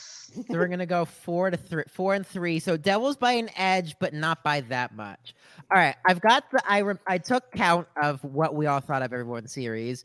We've got second round matchups predicted as such. Carolina, and by an edge, the Devils. Ooh. Boston, and a coin toss. The Avalanche and the Stars. Oh. And Vegas and the Oilers. Ugh. What the worst Conference is matchup? the fun conference. They may not be the better conference, but they're the fun conference. Oh yeah. No, but like the Stars and the Avalanche, that's so fun. Boston and coin flip, that's gonna be fun. Devils versus Hurricanes, so much fun. And then you get Vegas fucking Oilers, like. McDavid versus whoever's in net for Vegas. Like, that'd be awesome. I think it'd be great when one of us is called up to the Vegas Golden Knights. Exactly. No, see, the intriguing thing to me is remember, it was McDavid and Eichel 1 and 2 that draft year. That's the draw there. Yeah. Yeah. Oh, that's good. Okay. Yeah, but Eichel is hurt like all the time, so I'm like, yeah. Well, this is going to be Eichel's first time in the playoffs. Was That is he insane. the person with the longest active non-playoff streak? I mean, I know Gotta he's the fold the person with Sabres, man. the highest discrepancy between experimental neck surgeries and playoff games. Oh, Well, what's Sabres interesting, need to Jake, be is audited. you list those matchups and we pick chalk basically, which normally you would think that's boring, and also because we pick chalk never happens. So, but I also feel like in this case, chalk gives us honestly the best possible matchups we can get in all those second round series, the most entertaining ones, at least what it looks like at this point. Absolutely. This is all a really great playoff field. Great, guys. I think Which no means, matter, of course, Winnipeg's going to win. The Islanders are Winnipeg rolling and everybody. Florida are going to win their first round matchups, and we can. That's Just awesome. Yeah. Please Well, stop I mean- saying words. Well, that these could go into playoffs the are- ether. These playoffs are going to be super fun regardless. I've got one question left for everybody before we go. I want your Stanley Cup winner and one sentence as to why. Oh, Dan, let's start with you. I say Bruins over Stars because they're just that good, and I really don't think enough people are saying the Stars, are picking the Stars to go to the finals. I really like them. Oh, thanks, Dan. No problem. I don't know. I feel like Avs could repeat. It would be so close between Avs and Bruins. I mean, so I'm just going to kind of randomly out of a hat say Avalanche. Yeah, I'm going to go with Dan. I say Bruins over Stars. Love the Stars top line, but the Bruins are just too good and too deep. I think it's going to be the Boston Bruins over the Dallas Stars. I really like the Dallas Stars, but I just think that the West in general has tremendous, critical, heartbreaking flaws that Boston just kind of has this other level that they can go to beat that. I'll go ahead and take Boston over Edmonton. And I really wanted to be bold here and take the Leafs, but I mean, look, like at a certain point, you just are the team of destiny, and there's nobody. You never know. Playoffs are weird. Here's what I'll say. Here's my one sentence to actually fucking follow the prompt. Why would I do something like that? Is there anybody that you would root harder for to go out on top than Patrice Bergeron? I will. There actually aren't say- a lot of guys more likable than him. The only one I would say is close is Joe Pop. Yeah. Joe Pavelski. But as much as it kills me as a homer, I actually have the inverse. I think Edmonton over Boston. My one sentence is the Eastern Conference is a meat grinder, and Connor McDavid has had a season that we have never seen before. What, you mean they don't score 64 goals every year? Connor McDavid might. I just think that the things I think Boston is the best team in the bracket, but has the toughest path to tread.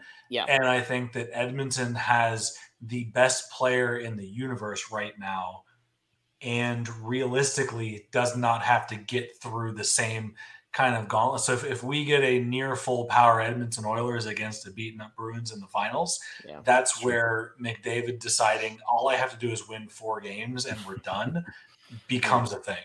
And he's at his 1993 Michael Jordan point in his career or whatever, just the start of his run of okay, no, I'm taking over the league now. He's stupid good. He has taken the entire MVP conversation and turned it into let's talk about who gets second place instead. Because nobody with a brain in their head that has watched hockey will argue that he is not the most valuable player in the league. Yeah. Taylor Hall is going to go full Tanya Harding on his ass. I was going to say R.I.P. Crosby to MVP. Where's Tiny's violin for Crosby? I'm sure Petey can relate. What a pain. That's the greatest thing about this playoff bracket is the Penguins aren't involved. Pens and the Caps. No Pens, We're no Caps. free. That's the end of an era right there. Yeah. Yes. Oh no, how terrible. I will be celebrating.